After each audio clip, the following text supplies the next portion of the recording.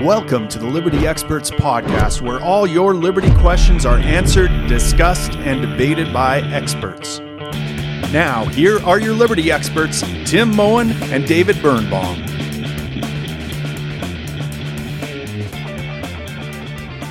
Tim, how's it going? Hey, David, it's going pretty good. You know, my body is feeling the wear and tear of this new 75 hard program I'm on, 2-a-day workouts, but it's feeling pretty good. Hopefully I can stick to it. I'm pretty low, to be honest. I was reflecting yesterday. This lockdown has actually, it's taken me a while, but I'm finally feeling it, I think. I'm finally feeling that I can't do anything. I'm locked in a cage. Best I can go walk around the park for a couple hours or something. So I wanted to talk about lockdowns and curfews now, and shit is going haywire since we last talked, right? So Ontario's back to full lockdown, which doesn't make any sense to me at all. You said Alberta's in full lockdown. Quebec is now having a curfew with $6,000 fines or something. We saw the cops in Quebec go and rip people out of their home because there was 6 people in a home or some. It's totally outrageous. Yeah. And no Canadians seem to care. If anything, more of my friends are calling for more lockdowns than less. I still just hear, but the numbers are going up. And it's just so bizarre. On top of that, I'm wondering if you have any new information. I did a live stream in end of November, early December about the new strain we're hearing and UK lockdowns. We can't let anyone in. If there's any updates from that, but it's just so awful. And I'm really starting to feel it in my own life, not being able to do anything. The day is so repetitive. Every day is the same. I can't go anywhere. I can't even go shopping for things, right? It's terrible. But what are your thoughts on this? Well, the new strain is in Canada. It's sweeping through Ontario now. So, the cork is off that genie bottle. I just understand it's more contagious. The numbers I'm seeing from people I trust, I follow Dr. Kaylin Langman, who's an ER doc and a PhD researcher in Hamilton, who's a hardcore libertarian. He's written multiple papers on gun control and its relation to violence. And Cole's note version is there's no correlation between gun control legislation and violent crime. Either way, by the way. So whether you have gun control or not, violent crime is there.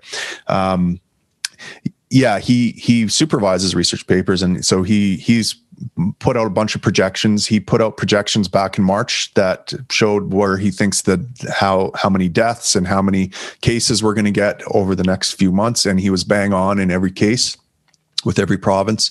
And right now he recently posted a chart showing that deaths are going to level out around mid-April in Ontario, and ICU admissions as well. And so they're going to continue to rise case counts probably till about mid-February, which means that we, given the statist logic that lockdowns are the best way to manage this, we can expect lockdowns to mid-February, even though we've in Alberta just completed 28 days of lockdown, and then they just extended it another 2 weeks because the cases are still rising. Well, cases are going to continue to rise, and the lockdown hasn't done jack squat here.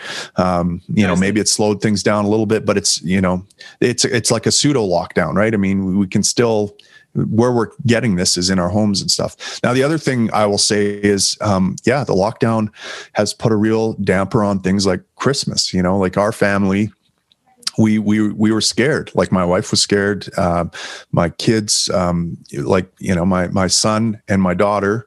Actually, all of our kids were coming from other homes, basically, to spend Christmas with us and celebrate, right? And we had plans initially to spend time with, both my daughters have significant others, and they have families that we'd like to get to know, because it looks like these relationships are pretty serious. We'd like to get to know these families more, and we can't, because the parents are worried about violating these lockdown rules. And right in Alberta, we could have gotten a total of probably $10,000 worth of fines on Christmas Day because of what we were doing together as a family, just basic family stuff. And we were scared of it. And it felt like a police state, like we were trying to, trying to be careful where we parked vehicles and not draw attention from our neighbors and do all this other things. I printed up a sign that said, we don't snitch on neighbors. And I was going to hang it on my door, but then I thought, well, maybe that'll draw too much attention to us, and people will be like focused on, oh, these people, so I didn't even hang that up. But yeah, it's really troubling. Yeah, I had to do 14-day mandatory quarantine, and right. I certainly didn't break it. No way. And yeah, no, I of course. certainly did not. But if it was very tempting, let's say, and it was very, very difficult to not break it for 14 days. And I imagine other people who actually didn't break it, who for 14 days would have had a very, very difficult time literally being locked in a cage. And it just doesn't make any sense, like the actual reasoning as to why there's a mandatory quarantine coming in from the US. But yeah, and then it's also interesting because it's put a strain on some of my relationships as well, because they interpret the rules differently than I do, or they want to take and there's no proper guidance, so they don't actually know how to think about it. Right. So like, I'm trying to at least every person has a right to determine for themselves their level of safety, but there's no rational guidance from the government or anywhere, because it's all arbitrary lockdown safety measures. None of it makes sense. So it's hard for the average person to actually make sense of it as well. Right. And then like, who am I to tell them something different than the government? Mm-hmm. Right. And it's like, well, no, even based on what the government said at point X, here's what sort of makes sense. Yeah, well, part of the problem is that people are told what to think, not how to think, right? And government gives them the rules, and then people just want to, well, what are the rules? What do I have to do? Oh, put a piece of cloth in front of my face. Now I'm safe. Okay, cool. I'll go outside and I'll cough my COVID particles, yell my COVID particles through my fucking cheesecloth mask at people who aren't wearing a mask or something like that.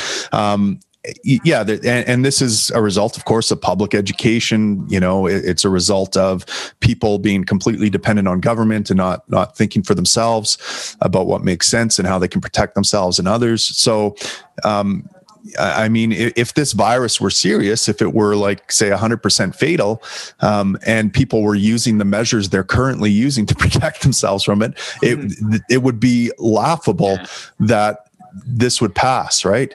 This reliance on government rules. I mean, and there's never been a better time to be a manager or a part of the bureaucratic class. If you're the type of person that likes to sit in an office and make rules and have other people follow the rules because you're the smartest guy in the room all the time and you know what's best for people, then there's never been a better time to be alive.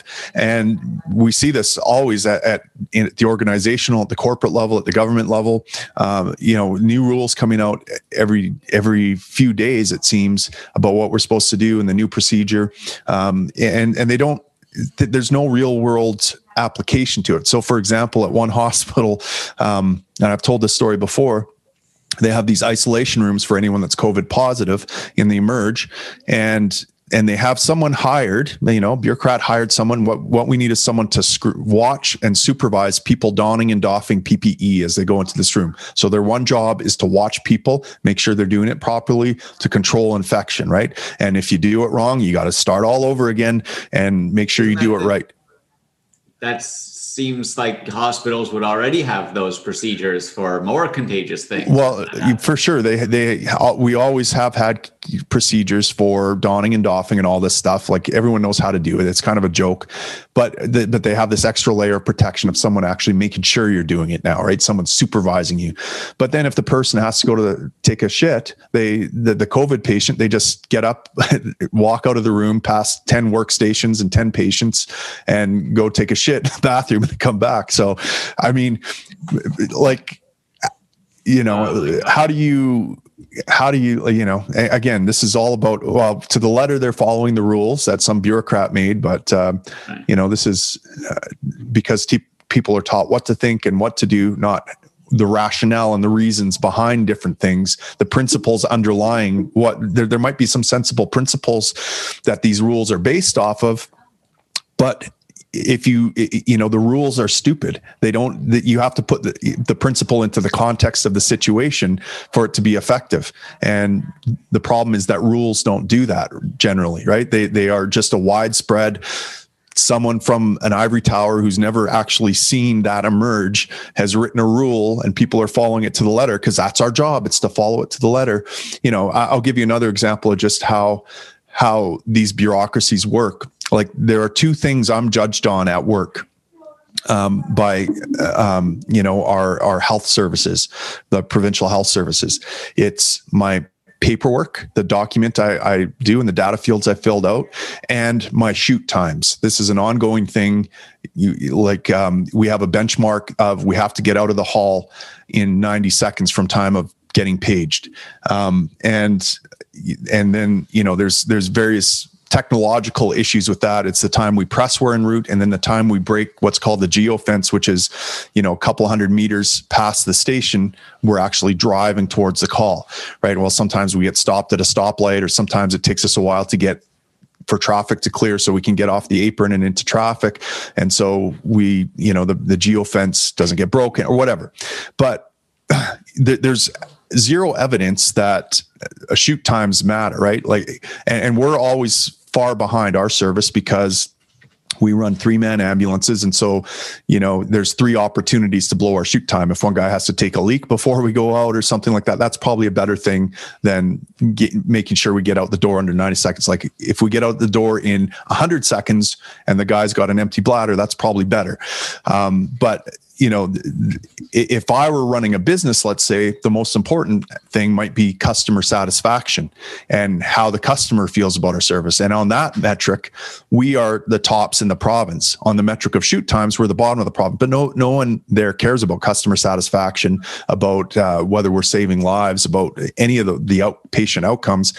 There's a shoot time, a benchmark, and then there's our paperwork. Did we fill out all the data fields? And that's some bureaucrat somewhere. And those are all bureaucratic and institutional things that make sense to those people based on the context that, the mandates they're given by the government and different things like that. So, this is, how government works. Unfortunately, it's just, people that think they need to make rules and the rest of us begging them for rules because we think the rules protect us.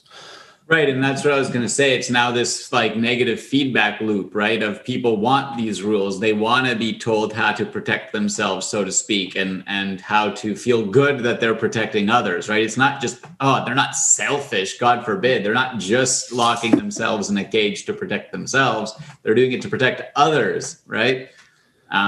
It's so absurd. I'm interested. What are your thoughts? 2 things. One, of what happened in Quebec with the cops, there was that video of the cops going in. Some neighbor snitched on their neighbor, and they went in and ripped a family out of their home and arrested the gentleman who owned the home or whatever. And then also what's going to happen when Biden is president, because I'm planning to go to the US on February 3rd. Who knows what he'll try to do in terms of national mandates to fix this problem, so to speak. And it'll be interesting to see how the states feud with him, right? Because that's just common in the states generally. But what are your thoughts on either or both of those? What was the first thing again? Sorry. The cops. Oh, yeah. The thing in Gatineau. Yeah, no, that is a perfect. Obviously it's egregious that we see that state violence play out for something so stupid. That's one aspect. But I think the even more troubling aspect, because we're used to seeing that sort of violence as libertarians. We see that violence all the time. Every time there's an arrest for drugs or, some victimless crime, we get enraged, and, we seem to be the only ones getting enraged about it. So we've kind of become numb to the fact that no one else seems to care. So this is the different thing is here that everyone does seem to care about that and is seeing the gun in the room, so to speak, that undergirds government. But even more troubling than that to me is this culture of division that occurs because their neighbors snitched on them. Okay. There's neighbors snitching on neighbors right now. And that is, that's like slave on slave violence. And I'm trying to remember who said it, but when your slaves, your fellow slaves are policing you, you don't need to have all sorts of top-down control and police. You can rely on that, and so this is ramping up the division. If you ever wanted to see the political division more starkly, you just look at who's in favor of lockdowns and who's out there marching against these lockdowns and mask mandates. These are people that live in two completely different universes and hate each other immensely.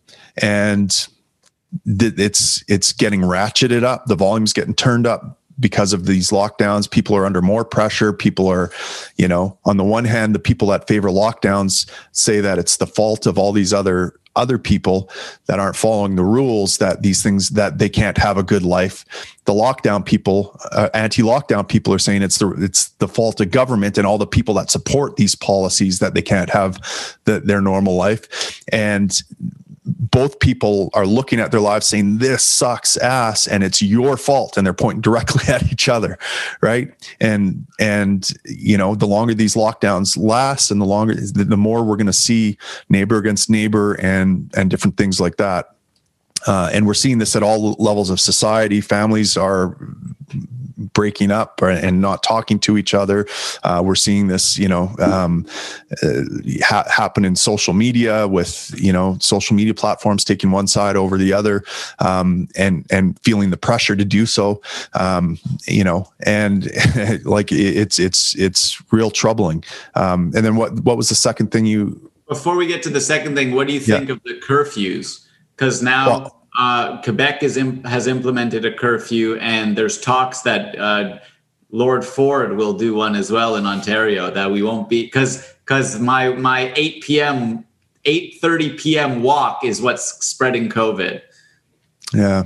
Well, Brian Lilly tweeted out that he has a good source close to Doug Ford or close to someone in their legislature that said that's not even on the agenda or something. So rest easy. So I think that's a little bit of good news. But yeah, I mean, this is horrific police state nonsense. I mean, and the fines, the punishment, $6,000 if you're caught outside your home. It's just, people are accepting this. The fact that there isn't some sort of violent insurrection is almost more troubling than the fact that, I just feel like I might have flagged us and by saying that, or be accused of be banned forever. Joking, but I'm working on my own website platform though, so that's good.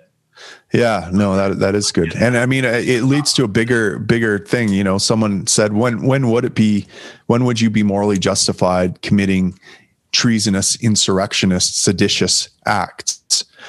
Similar to what the American revolutionaries did. What would things have to be to do that? And I think that's a good question. I mean, I don't have much of I don't want to go there, but Ayn Rand's answer is more so it's about what are you trying to build in its place, right? You have to have clear goals for the better, more respectful of individual rights society you're planning to implement. You can't just be against something and claim that you have the right to attack it, so to speak, right? Yeah, well, that's a great point. And I mean, we saw this play out in, in the storming of Capitol Hill. All these people storm in there as if they're going to be able to do something about government. And it's almost like they looked around for the plug to pull to drain the swamp. Couldn't find it, and they settled for some selfies.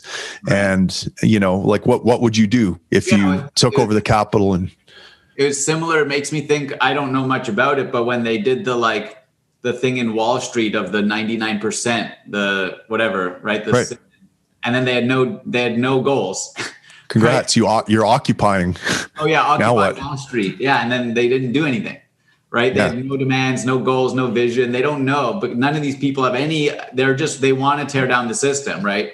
But they don't have any positive. Yeah, and this is what we talk about. You know, if any of the listeners are more interested to hear my thoughts on this, go to the live stream I recorded with Keith Komar back in early January. 2 days after the storming of the Capitol Hill, we recorded a live cast, and my point in there was basically this: these people are doing essentially what we do every year with the political process, right? We think that the main goal is just to get in the halls of power. If we can just get in the halls of power, we can make the world a better place. We can make things better for the world. But every year we get our guy in or whatever, and he looks around for the drain plug to drain the swamp, but can't find it. Yeah. And that's because, as Solzhenitsyn says, the swamp is in our own hearts, right? The line between good and evil crosses is in every human, not in the government. It's right here. And so it has to start with looking in the mirror, holding yourself accountable to your own standards and principles, and not allowing people into your life, holding your relationships accountable to that as well.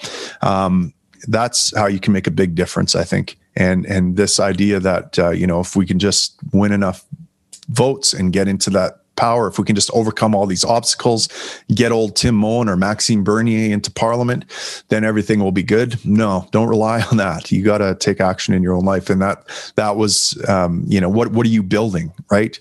I think that's a good way of putting it. You can't just run in there and there was an interesting video from this guy that had witnessed the girl who got shot. He was there, and you could literally see his heart breaking in real time as he was like, these people, they don't represent Democrats, independents, or Republicans. They don't even care about us. They'll kill us. Like, he's just coming to this realization now. It's a big epiphany. And so part of me is like, are you on crack, kid? Like, how did you not know that the government is forced, of course they don't care about you. Of course they laugh at you and then cower from you. Like, these people do not care about you. Trump does not care about you. Nobody does in the halls of power. And this, we've been preaching this for years. But then part of me is like, okay, well, there's people are coming to this kind of red pill moment of seeing the system for what it is.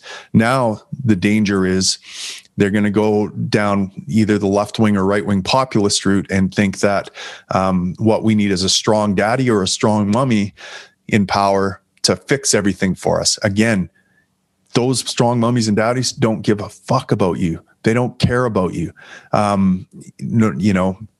And so the revolution has to start in our own lives, in our own personal lives. We have to build something great in our own lives and have to influence others and spread that to others. And that's how we get change. That's the only way we're going to get the kind of change we want to see. We can't do it by fighting each other in the streets and tearing things down, and having no idea how to rebuild them. So, speaking of a strong daddy, so to speak, or I guess it's a strong mommy, the last question. Are you going to be a father?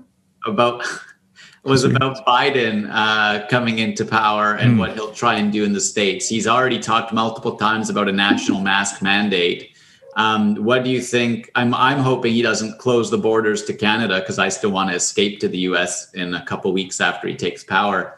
But what do you think he'll try and do briefly? And also, how do you think it'll go with the states fighting back, especially the Republican states? I think you're going to see an unprecedented grasping of power. He's talked about 100 days of mask use. Look, he has never has someone with his establishment credentials had a stronger mandate and support than him. If you're against anything, if you have any skepticism towards what Biden's doing, you're a racist, you're a homophobe, you're a white nationalist, you're an insurrectionist, you're seditious, you're a treasonist. I mean, the groundwork has been laid, thanks in part to Trump and his supporters, I'm sorry to say. I mean, as Machiavelli says, if your enemy has been strengthened and your side has been weakened by what you did, you have failed miserably. And I'm sorry to say, Trump has failed miserably because his enemies are stronger than ever. The left is stronger than ever and more motivated and have a bigger mandate now. And this whole storming of the Capitol Hill, of course, that helped the aid and abet the enemy. So now Biden is set up to, I expect to see elements of the Great Reset implemented into his Build Back plan. I expect to see draconian measures. I expect to see government more entwined in our lives. I expect to see more people dependent on government. And I also expect to see a greater divide. I expect that the right wing will become more incensed, more furious, more angry, do stupid shit to express their anger and push back and further minimize and it's not going to be good. So, I mean, now's the time for libertarians and objectivists, people, rational thinkers, to put the pedal down and say, look, you don't have to go off into this right-wing populism. We need a strong daddy. We need, socialize this and that. We need to nationalize Facebook type thing. And we don't need to give the government any more power. We need to embrace liberty, and we need to demonstrate to these people who have now had their heart broken by the system how their own daddy, Donald Trump, has broken their hearts. We need to be there. We need to be a soft place for them to land. We can't be harsh on them, and we have to explain to them and offer some, I guess, love to people that, I think, to use an old cliche, love is the answer here in a lot of ways. And so part of what I'm hoping to do this year is to be a little bit more loving towards people. For love. Yeah. All right. Well, thanks, Tim. Hopefully I make it into the US. I'll let you know. Yeah. Good luck, man.